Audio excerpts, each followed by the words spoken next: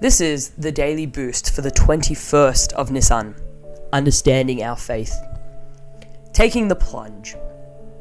In the Gemara Sota it writes, when the Jewish people stood at the shore of the sea and were commanded to march forward, no one entered until Nachshon, the son of Aminadav, jumped in. At the splitting of the sea, God told the Jewish people to march into the raging waters. Nachshon, a prince from the tribe of Yehuda, jumped first.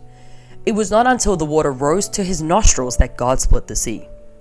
Just as God waited for Nachshon to take the plunge before stepping in with a miracle, so too, God asks us to take the first steps toward redemption. God is waiting for each of us to be a Nachshon in our own right, to step unwaveringly toward Mashiach and do whatever we can. Then, He will step in to do the rest.